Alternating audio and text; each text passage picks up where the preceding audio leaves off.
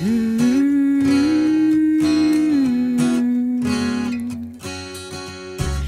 and Bin Laden, you think they're foes? They're in business together.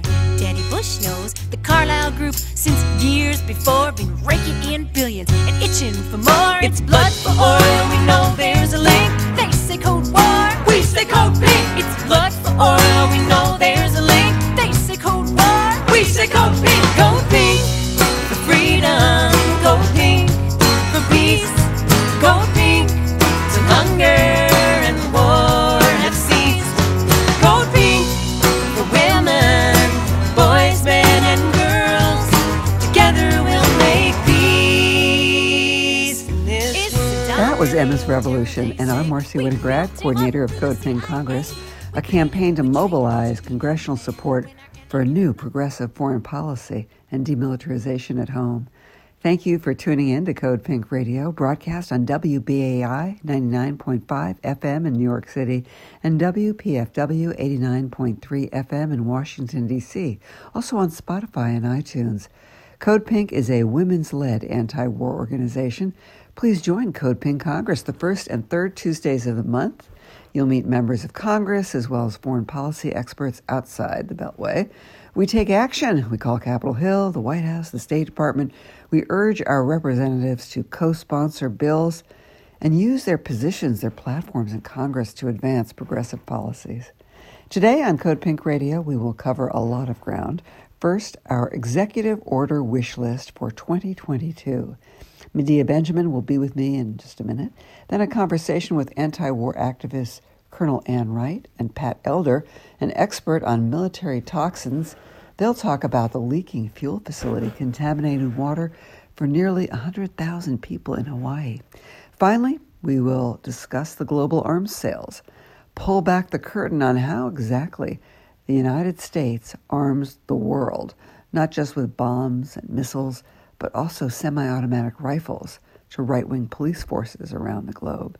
How do we stop this madness? Stay tuned. First, our Code Pink Radio wish list for 2022. Listen. With me on Code Pink Radio is the co-founder of Code Pink and my co-host on Code Pink Congress, Medea Benjamin. Welcome, Medea. Nice to be on with you, Marcy. Yeah, great to have you join me so that we can deliver jointly this Code Pink Radio wish list for executive orders we want President Biden to sign in 2022. Here's what Biden could do administratively. He's got the power. He can do it by executive order tomorrow. Forget those obstructionist corporate shills like Senators Joe Manchin and Kristen Sinema for a minute, those who object to social spending while passing a record-high military budget. President Biden would not need their approval. All he would need is a pen. On the Code Pink executive order wish list is number 1. Well, let's start with weapons sales to Saudi Arabia, since when Biden was a candidate, he talked about Saudi Arabia should be treated as a pariah state, and you don't send weapons to a pariah state. Yet he has just authorized $650 billion of weapons to a country that is continuing a genocidal war in neighboring Yemen, which has left over 200,000 people dead and 16 million people facing starvation. He says these are defensive weapons, but we know there is a very, very thin line between defensive and offensive. And we know these weapons are being used to enforce a brutal blockade that is keeping essential food, medicine, and fuel from the country. So let's start out with that. Stop weapons sales to Saudi Arabia. Amen. Number 2, unfreeze Afghanistan's assets, $9.5 billion in U.S.-controlled banks. That's their money. Let them have it. They need it. They're starving. President Biden, use your influence with the World Bank and the IMF to provide funds for Afghans in need of food, medicine, housing, and schools. We've been involved in a 20-year occupation, and now we're imposing starvation on Afghanistan. Unfreeze the assets.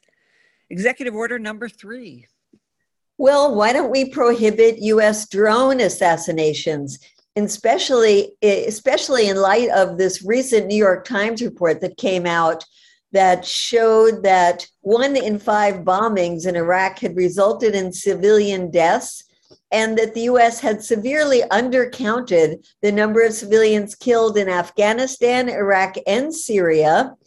And so we think it's about time to stop the drone strikes. And while he's at it, he should also free the truth teller, the whistleblower, Daniel Hale, who was a drone analyst, who said very much the same things, that our drone strikes are killing innocent civilians. Let's stop it.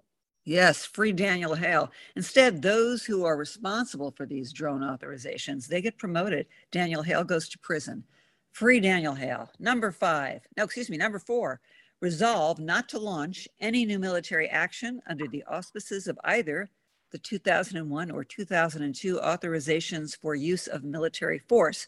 Those authorizations gave our presidents a permission slip to invade and occupy Afghanistan and Iraq and to conduct these drone attacks, these drone assassinations that we were just talking about. So President Biden, use your pen. Do away with these authorizations of military force. Number 5. Well, I'm going to take Guantanamo prison, because this is something that dates back to the Bush years, when there were almost 800 prisoners being detained without trial, without any due process. And it was supposed to be closed under Obama. He didn't do it. It's about time that it be closed under Biden. There's still 39 prisoners there, and once and for all, it should be closed. And I'm going to add a couple of other things as part of this, Marcy, which is we should make a commitment to end this indefinite detention that we've been doing at Guantanamo. Also, make a commitment to no torture. And while we're talking about Guantanamo, I think we ought to say that that land that the U.S. bases on belongs to the Cuban people, and he should give it back. Absolutely. It's so bizarre. Here we have this blockade against Cuba, yet we have a naval base in Cuba on Guantanamo where we keep people indefinitely without trial, without charge. Outrageous. And then we blame Cuba for human rights abuses. Yeah, we'll talk more about Cuba in a minute. Number 6 on the executive order wish list for 2022, President Biden, we want you to reverse Trump on the global sale of semi-automatic weapons. People understand the problem with rampant gun ownership, semi-automatic weapons in the United States. What a lot of people are not aware of is that we are shipping these semi-automatics all over the world. When Trump was in the White House, he moved approval of semi-automatic assault weapons and sniper rifles to the Department of Commerce. Why? Why did he move it to Commerce from the Department of State? Because the Department of Commerce is not required to notify Congress about these sales. So if we want any congressional oversight at all, we need the sales of semi-automatics to be moved back to the State Department. That's an executive order. But we both know that we need to stop these global arms sales. Well, that's right. And I think let's take for number 7, the sanctions against Cuba, which has been part of a 60-year blockade that has not resulted in a change of government, but only pain and suffering of the Cuban people, especially now under COVID, especially when they've lost all of their income from tourism. And on top of that, the sanctions were tightened under Biden so that another major source of income, which was family remittances, you know, what Cuban Americans send to their loved ones back home, he stopped that. So we have been involved in efforts to address the humanitarian crisis in Cuba, like sending 6 million syringes we helped raise money for, and a plane load of food. But more important than that would be Biden reversing Trump's 243 new sanctions that he put on with the stroke of a pen, and Biden could lift them with the stroke of the pen as well. 243. I didn't realize there were so many that Trump had imposed and that Biden refuses to lift. That's so egregious. Okay, on to the next. Number 8, here's a big one, cancel student debt. Biden has announced a pause on payments until May, which in effect cancels months of interest on that debt. But if the president is serious about meeting the needs of those at home, he will cancel student debt, which at 1.7, 1.9 trillion is dwarfed by our military budget that flew through Congress, $778 billion this year. Congress is poised to pass an $8 trillion military budget over the next 10 years. Forgive student debt. Next on the executive order wish list. What's up next, Medea? Well, let's look at an environmental one because we're just coming out of a recent climate change conference called COP26, which took place in Scotland. And there was a tremendous outcry from people around the world about the environmental crisis and countries like the United States not doing enough to address it. So I say that Biden should take his pen and halt the Line 3 oil pipeline, and in fact, all pipelines that threaten to contaminate indigenous lands and water and further exacerbate the climate crisis. Yes, we've heard so much about Manchin. He won't approve this or that for climate sustainability. But meanwhile, Biden has executive power that he could use, he's not using, to ensure that we have fewer greenhouse gas emissions. All right, number 10. This is the last one on the hit parade. President Biden, we want you to sign an executive order to reverse Trump's executive order that refuses asylum to refugees based on a policy most have never heard of called Title 42 that bars asylum over concerns about the spread of COVID. Yes, we are concerned about the spread of COVID, but that doesn't mean that we deny people the legal right to asylum. Certainly there are other answers to this issue. So, Medea? Well, it's a great top 10 list, and it's amazing that the president has so much power that he could do all of these and more in the beginning of 2022. In fact, he could do it on January 1st. But will he do it is the question. Will he sign any of them? Only if we make him. That's right. Only if we demand a new foreign policy. Be loud, relentless. Thank you, Medea Benjamin. Next, we turn to discuss the urgent situation in Hawaii. That's where military families and residents of Oahu are demanding the Navy shut down the Red Hill fuel facility, leaking toxins into the drinking water near the Pearl Harbor Naval Base in Oahu. Our guests are Colonel Ann Wright, a Code Pink organizer who resigned from her U.S. diplomatic post with the State Department to protest the 2003 invasion of Iraq. Also, Pat Elder, author of Military Recruiting in the United States, and advocate for testing the groundwater near military bases to ensure the water is not contaminated. First, Ann Wright. In Hawaii, where we've had big leaks from the massive U.S. Navy fuel tanks, jet fuel tanks that have been here for 80 years, and everything that's 80 years old leaks, we know that. These massive leaks have contaminated the water for 93,000 people, many of them military families. Over 4,000 people are now in hotels that have been rented by the Navy here in Waikiki. And others, though, civilians that have been affected, have not gotten anything from the U.S. government. And they are living in their homes, but having to drink bottled water and having to go to shower facilities like in gyms and things like that. The Navy is now flushing water out of some houses and out of fire hydrants, which is giving us a lot of concern because supposedly the water goes into big, huge filtration things that have been flown in from the continent.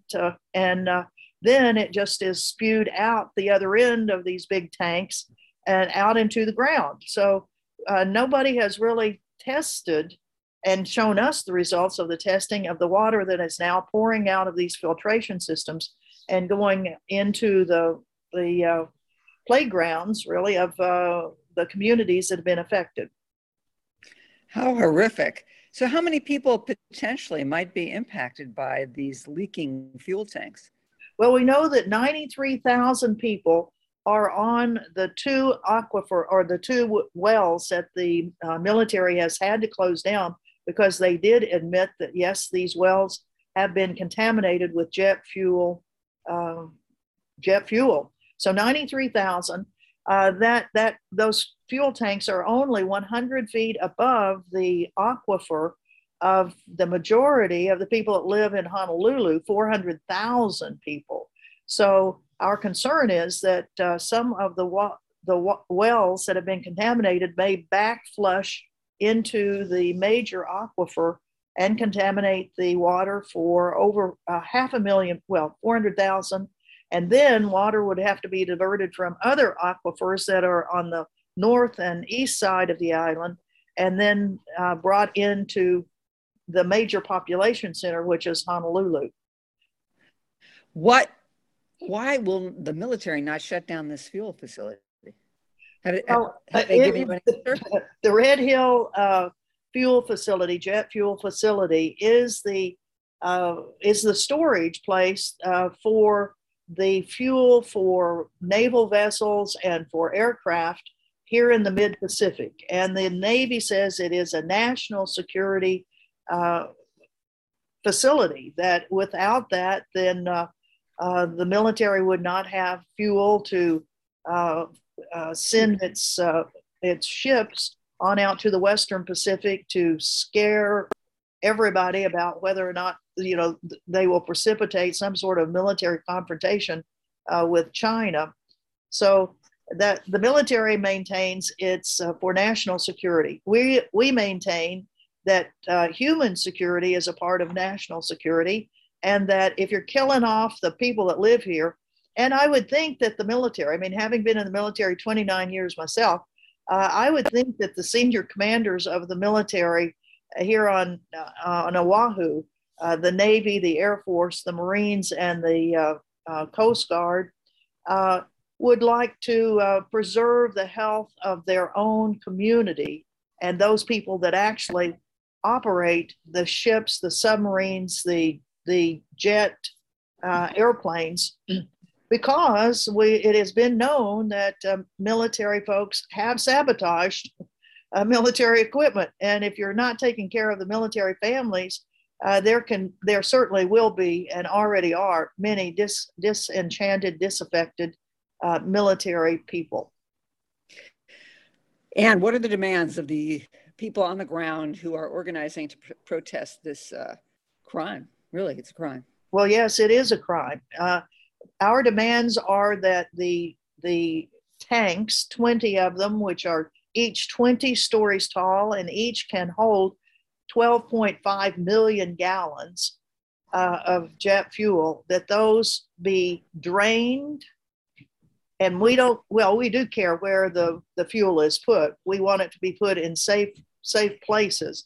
And then that Red Hill facility be permanently closed, because it will always leak. It's 80 years old, and the tanks that are in it that are really irreparable. And financially, it's better to close them down and construct something else. Absolutely. Pat, does any of this surprise you? No, not at all. I was in Hawaii almost 2 years ago, and to speak about PFAS, per and polyfluoroalkyl substances, and I addressed a group of Veterans for Peace and others, and they said the granddaddy of all issues we've been fighting for more than a generation is Red Hill, and I said, well, you got to worry about the PFAS as well. But it's not like this is a sudden shocker. And Ann can tell you that. Everyone has known it's just not great public policy to take several 100 million gallons of JP5 and place it over top of a drinking water aquifer and have them sitting in 80-year-old rusted containers. Pat Elder and Colonel Ann Wright on the military's contamination of drinking water in Oahu. Please write whitehouse.gov, that's whitehouse.gov, and demand that the Navy close the Red Hill fuel facility. It's a public health hazard. You can also sign our Code Pink petition at codepink.org/shutdownredhill. codepink.org/shutdownredhill. I'm Marcy Winograd for Code Pink Radio. Coming up on the second half of our show, we will pull back the curtain on U.S. global arms sales, how those weapons sales work, and how we can stop them. First, Nina Simone with Here Comes the Sun. Here comes the sun, little darling. Here comes the sun. I say it's alright. It's alright.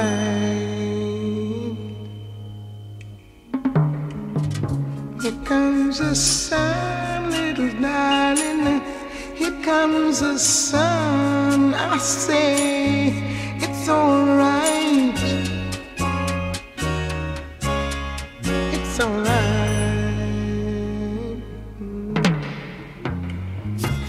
Little darling, it's been a long, cold and lonely winter. Little darling, it feels like years since you've been here. Here comes the sun, little darling. Here comes the sun. I say it's alright. It's alright. Little darling, the smiles are returning to the faces now. Little darling, it seems like years since you've been here. Little darling, it's been a long, cold, lonely winter. Little darling, feels like years since you've been here. Here comes the sun. Here comes the sun. I'm so glad to see it. I see it's alright.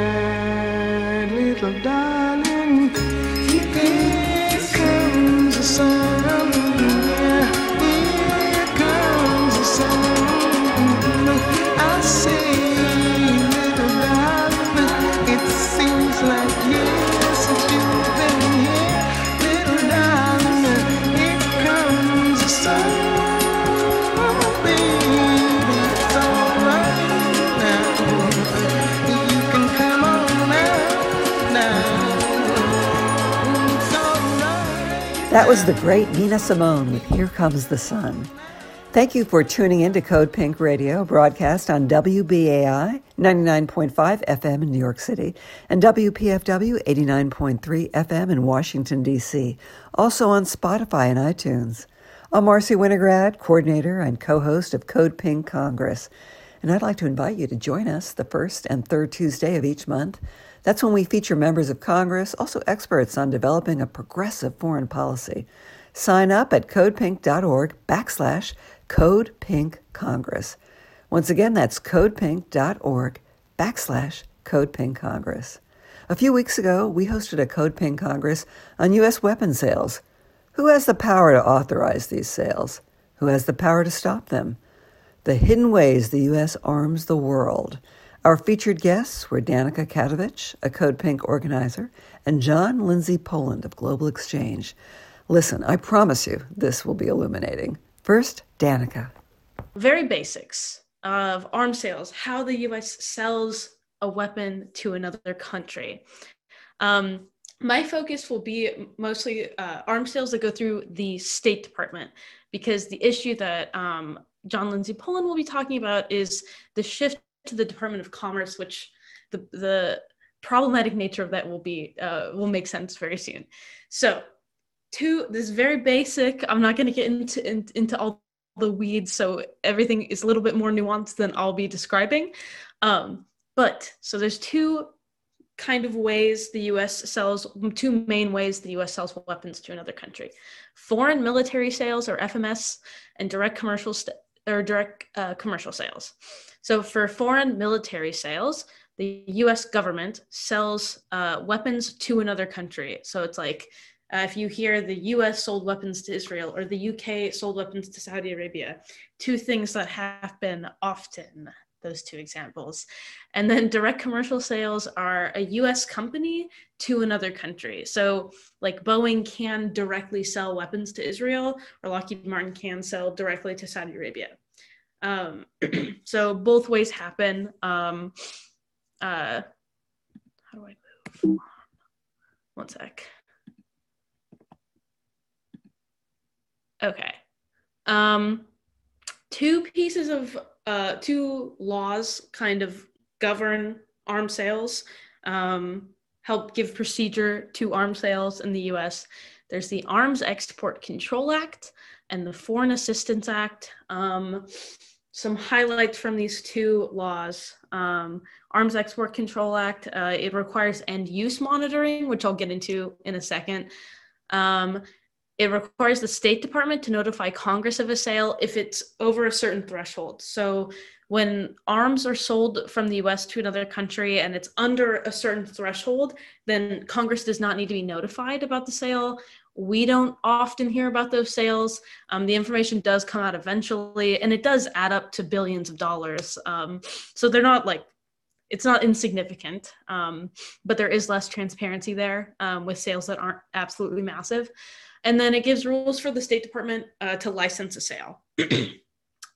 Then the Foreign Assistance Act, I think the most significant part of this that I love to emphasize because of Jeff Abramson, who is here today with us. I believe I saw his name in the chat. Section 502B of the Foreign Assistance Act prohibits security assistance, like arms sales, to foreign governments if they regularly and consistently violate human rights. So that's something we don't talk about enough, but our own law like bans us from selling weapons to countries that regularly and consistently violate human rights.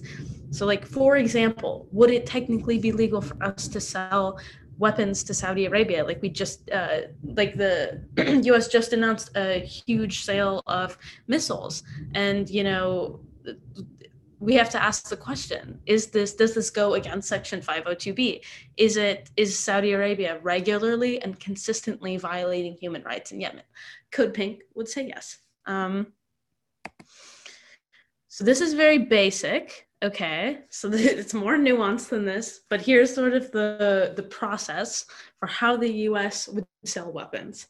So there's a negotiation between two countries or a private company and a country. Like I said, there are those two sales I mentioned earlier. So there's a period of negotiation. What does that country want to buy? How much are they going to sell it for, etc. The Arms Export Control Act requires the State Department to notify Congress if the sale is large enough, like I said. So Congress will get notified of the sale. Then Congress has 15 to 30 days to introduce a joint resolution of disapproval to block the export license from being issued by the State Department. So 15 days for Congress to do anything is kind of a very short window of time. If you've ever had to work with Congress on anything, it seems like a very short amount of time. But it's 15 days for NATO countries and Israel, close allies, 30 days for other countries like Saudi Arabia is 30 days. Then, if a joint resolution of disapproval is not passed, the State Department can issue the export license. But important to emphasize, delivery of weapons can take years. Have they been manufactured yet? If they haven't, they have to be manufactured. It takes a long time. So up until delivery, Congress can block a sale at any point. So it's not just a joint resolution of disapproval, but that's usually when like organizations like Code Pink kind of hop on Congress to take action is within those first 15 to 30 days. So a little bit more about the joint resolution of disapproval. It can be introduced in the House or Senate. for example, one passed under Trump through both houses, through the House and Senate, for an arms sale to the United Arab Emirates. Trump vetoed it, but Congress didn't have enough votes to override the veto. The joint resolution of disapproval has been not useful, really, in blocking sales, good at raising moral outrage, that kind of thing. Most recent example, actually, is very, very recent. Only a few days ago, Senator Rand Paul introduced a joint resolution of disapproval to block a missile sale to Saudi Arabia, and it didn't pass the Senate. So huge bummer. But other mechanisms, like I said, an arms sale can be blocked at any point until delivery. That can take years. So other legislation can be introduced in Congress. It wouldn't be a JRD. It would be something different. It would be a law like directing the sale to not go through. The State Department could revoke the export license. Technically, if they issued it, they could revoke it. And then a president can stop an arms sale at any point. He could just be like, nope, we're not doing it anymore. Okay, now I'm going to talk about end use monitoring. And this is a very detailed slide, but so that, like I said, the Arms Export Control Act requires the government to do end use monitoring, which is exactly what it sounds like. Monitoring the end use of a weapon that we sell to a different place. And it's not great. It's not very effective because, like, for example, I mean, John might get into this a little bit more. Let's say we sell a batch of weapons to another country, and the form that they have to fill out at the beginning says, you know, who are we selling it to? It could be filled out as the military of Saudi Arabia. We don't know what unit it's going to, which makes it hard to monitor the end use of a weapon that we sell somewhere else. So it's not great. It's not very accurate. It definitely needs to be improved if we're actually serious about fulfilling our human rights obligations to the rest of the world. Okay, now this is where I turn it over, and this is where I'll wrap up. More recently, arms sales of small arms, so things like semi-automatic rifles and that kind of thing, have been taken from the State Department and moved to the Department of Commerce, which, like I mentioned when I was talking about the Arms Export Control Act, and when it requires the State Department to notify Congress of sales, this thing doesn't really exist for the Department of Commerce. There are other rules around arms sales in the Department of Commerce. So it's less transparency, which is problematic. So kind of a huge issue. And President Biden has promised to move some of these sales back to the State Department. So there's more transparency there, but that hasn't happened yet. So that's why we're having this event today. And with that, I will let John talk to you all more about this issue in the Department of Commerce. I think a lot of times in arms exports, people focus on the big things, focus on the expensive things that cost hundreds of millions or even billions of dollars. And of course, some of the Middle Eastern clients of the arms companies are purchasing that much. But firearms actually cause most of the harm in armed conflict and other types of violence around the world. And they don't cost as much per unit, or on the whole, they are much less expensive than these enormous systems that so much attention is put on, typically by Congress, but often by activists as well. The other thing I want to mention is that a lot of times this conversation happens in a space like this where people are talking about international issues. But as you know, within the United States, there is a vigorous, shall we say, conversation about firearms in general within the United States. That conversation usually doesn't include how US firearms are being used in other countries. And yet, just taking Mexico, let's just take the example of Mexico by itself. The number of gun homicides in Mexico with US sourced firearms is probably greater than the number of gun homicides in all of the United States. So when we're looking at the US gun market, the impact overseas or just in other nations and other communities outside of the United States is at least as great as it is here. And here we have this principle of background checks. It's not universal. It's very, very poorly implemented in many parts of the United States. But the principle is this: if someone, an end user, has committed a violent crime, they've beat their spouse, they have committed some other kind of violent crime, they are not eligible, legally eligible, to purchase a firearm in this country. And yet that principle is not being applied when we look at exports of firearms to other nations, particularly police and military units. So I'm going to show you a few slides for a moment. One of the things I want to note is that the markets, the export markets for U.S. firearms have been growing dramatically. So this one, and my thing is blocked here. This is showing you in the last 15 years the number of semi-automatic pistols that have been exported by the United States. And you can see that there's been steady growth. Now, the other thing I want you to notice is that 2020 was a banner year.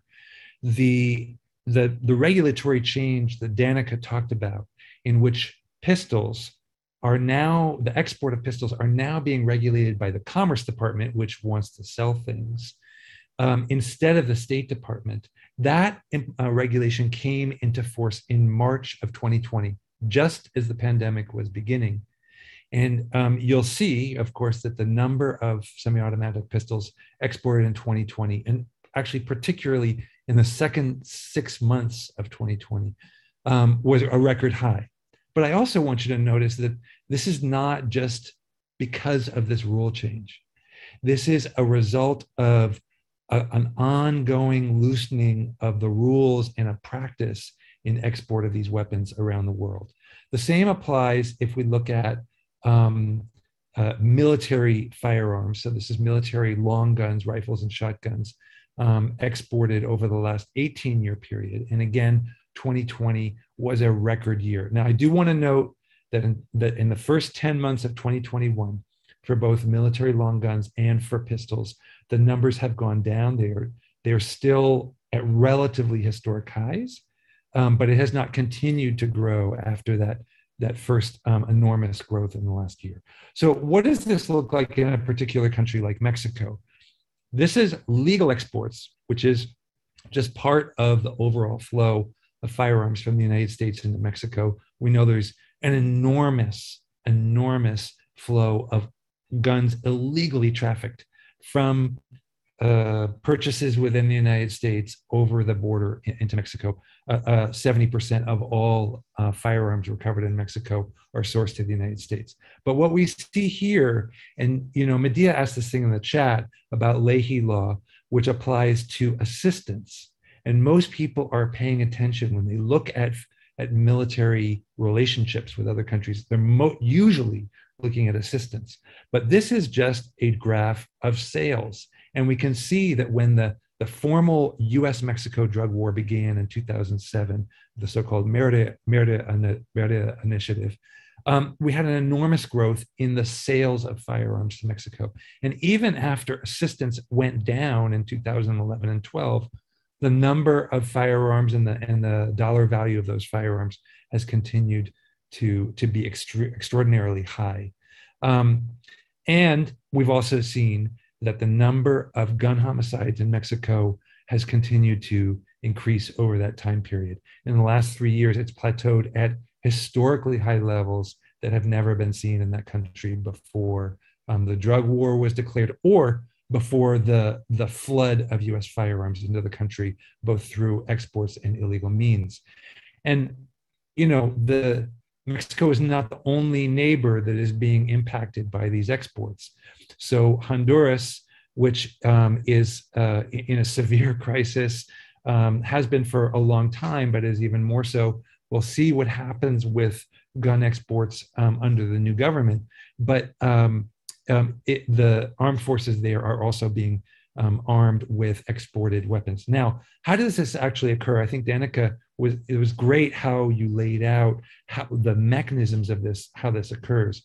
One other thing I want to mention is when we talk about migration and we talk about the people who are fleeing Guatemala, Honduras, El Salvador, Haiti, other nations, Mexico, and they're seeking safety, they're seeking asylum. And they typically, if they're going to get into the United States, they have to cross through Mexico, particularly if they're poor. And in crossing Mexico, they have to go through these areas that are either controlled by criminal organizations or controlled by state forces that are going to deport them. And frequently those state forces and criminal organizations are working together.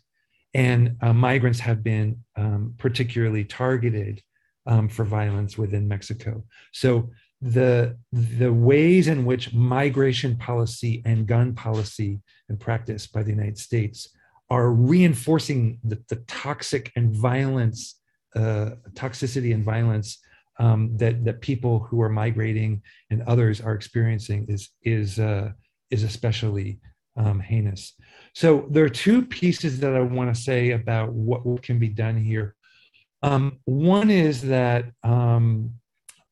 Senator Leahy, after whom the Leahy Law was named, has inserted a provision in the coming year's foreign aid bill, known as the State and Foreign Operations Bill, that would begin to identify who are the end users, at least in Mexico and Central America, of US exported firearms. Because right now, the State Department doesn't even have the information about who are the police and military units that are going to be the end users. They don't even have the capacity right now to apply that kind of principle, the Leahy Law principle that says, okay, if a foreign military or police unit has committed a gross human rights abuse, if there's just credible information leading us to believe that, then they can't get US assistance by law. It's broken a lot of times, yes, but there is a law that can be invoked. It can't be invoked for assistance, and it can't also be invoked without the information about where the weapons are going. That principle of background checks for buyers of lethal weaponry also can't be applied if nobody in the system knows where they're going, except for the governments where they're going. So this provision, which has been passed through the Senate, would at least require the identification of those end users in Mexico and Central America in order to apply this principle of not allowing firearms to get to individuals or units implicated in serious crimes. That is now at the House. So the House version did not have such a provision. So both of the foreign aid bills are going into conference between House and Senate. And so I'm going to put some of this information in the chat, because a very particular action that would be really helpful right now is for the House appropriators to hear from people that this is an important provision. The one last thing I want to mention is something that Danica said, though. So this is the promise that Joe Biden's made in late 2019, before the regulatory change around gun exports went into force. At that time, he said he will ensure that the authority for firearms exports stays with the State Department, and if needed, reverse a proposed rule. Now the administration is saying that if needed means, well, maybe it's not needed even after it's happened. But this language came before the rule was actually promulgated, was put into effect. The if needed actually speaks to whether it's going to go into effect. And now the Biden administration is trying to backpedal and say, well, we don't really think it's needed. So we do want folks to contact the Biden administration. I wanted to ask a question. This is so scandalous. You think about the debate that we have in this country over firearms, and all the while, nobody is talking, very few of us are talking about arming the entire world with semi-automatic weapons. There seems to be a total lack of awareness. So I'm really appreciative of the work that you're doing, John and Danica, to bring this to our attention. What do you think is Biden's motivation for going back on his word to move these small arms sales from back to the State Department, where he, in refusing to do so? Is it the money from the arms brokers? What's going on here? I don't like to speculate about motivation. I'm much more interested in people's actions. It could guide us maybe if we knew what was motivating the administration. I would say that the Obama administration also was not under the Obama administration, the number of gun exports grew globally. There was rhetoric around stopping the flow of weapons into Mexico that was not matched with any kind of action. I just think that there's not a lot of political will there. I would also say that the gun lobby does have a big impact, and even in Congress, it's not just in the administration and the executive branch, but like a provision in the NDAA that did not get through, an amendment that did not get voted on or accepted from Norma-Torres, would have at least restored congressional notification for proposed firearms exports. That did not get through. So I think the political will in the Democratic Party in general on this issue is not very strong. They kind of would like to see it happen, but it's not very strong. Yeah, so thank you for that, John. And then we have a question from Gustavo. So who proposed the recent sale to Saudi Arabia? Was it a Congress member or the president? So Danica, if you wanted to answer that. Yeah, it was the Biden administration. So it was the State Department, it was President Biden. Is Mexico suing US arms manufacturers?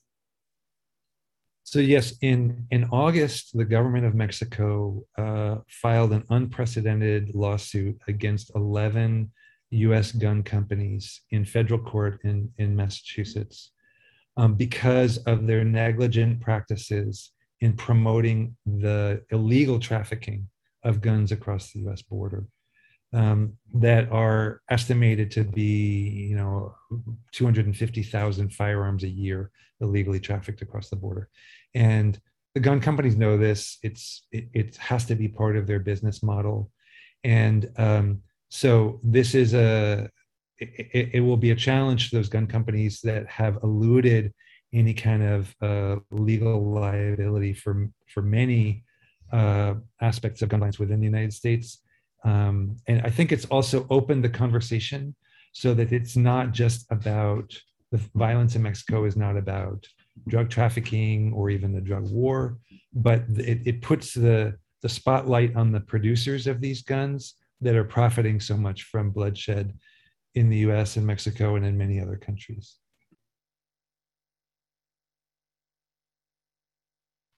Yeah, and then kind of related to that, so Medea asked, can US companies legally sell weapons to businesses in Mexico or Central America? For example, Walmart that used to sell guns. So in Mexico, the only legal seller of firearms is the Mexican Army. So the Mexican Army imports firearms and then sells them, but mostly to police forces. It's very, the United States is one of the most open markets in the world in terms of the ability to obtain a firearm. Mexico is much more strict, like many other countries. In Honduras and Guatemala and El Salvador, the rules vary. There are some private sellers. Many of those private sellers have contacts with the national militaries. And there are also private security companies that obtain firearms. So it's a slightly more open system in those countries, but also more controlled by a small number of actors, and also not very transparent at all. Yeah, and then another question, probably also for you, John. How are the lawsuits in the US against the illegal gun trafficking by US gun manufacturers faring? So they were filed in August. About a month ago, the gun companies gave their formal response. And then Mexico, the government of Mexico will have its formal response by the end of January. Many groups and actors are being asked whether they want to file amicus briefs in support of the lawsuit. So I think that if people are interested and groups are interested, that's something that especially organizations will be able to sign on to. I think those will be circulating probably in the first part of January. And I think that, the more support that can show, this is not just a legal action, and the legal outcome is not the only thing. It's also a political and narrative action. So I think there's opportunities for really building a movement in addition to the legal outcomes. I think there's been some increased interest. Like, we've been working on this on arms gun sales to Mexico, and there was a letter from 8 senators that was signed earlier this year, sent to the Secretary of State Blinken, really calling for a suspension of gun sales to Mexico until these end-use controls are really effective. That's a new step. There have been letters about the illegal flows. There have been concerns about human rights in Mexico and in Central America. But senators calling for a suspension of that flow is new. That point that Danica made earlier, that it can be held up until delivery, is key. And I do think that we need to support those actions when members of Congress take them, and keep educating them, because the staff person for Gregory Meeks was like, you have to tell me more about this, because they have a million issues on their plates. And so getting their attention and educating the staffers, and letting the members of Congress know that there's constituencies that are interested in this, that it's not just the NRA and the National Shooting Sports Foundation that are interested in this, I think is super important for moving the needle and reducing the harm. That was John Lindsay Poland, coordinator of a global exchange project titled Stop U.S. Arms to Mexico. Earlier, we heard from Danica Katovich, a Code Pink organizer working on our Middle East campaign, also the coordinator of Code Pink's Youth Peace Collective. Both Danica and John were featured guests on Code Pink Congress.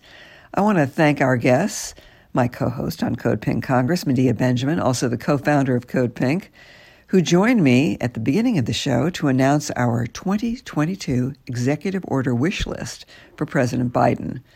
Then Colonel Ann Wright and anti-war activist Pat Elder on the military's contamination of drinking water in Hawaii. Shut down the Red Hill fuel facility. Tell that to the White House. And finally, we heard from Danica Katovich and John Lindsay Poland on the hidden ways in which the United States arms the world. I'm Marcy Winograd for Code Pink Radio on WBAI 99.5 FM in New York City and WPFW 89.3 FM in Washington, D.C. Also on Spotify and iTunes. Never give up, never surrender. Advocate for what's right, work for peace, and join us at codepink.org. Thank you. Bush and Bin Laden, you think they're foes? They're in business together.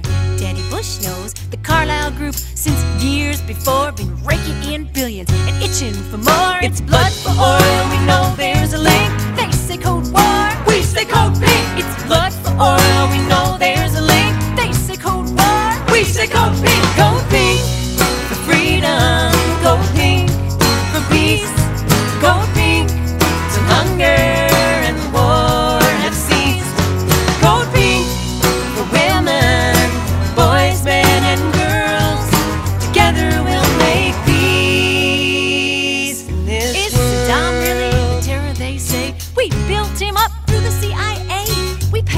Trained him to be our man when our enemy was not Iraq but Iran. They feed you lies, don't want you to think. They say Code Terror, we say Code Pink. They you lies, don't want you to think. They say code terror, we say code pink. Code pink for freedom, code pink for peace, code pink till hunger and war have ceased.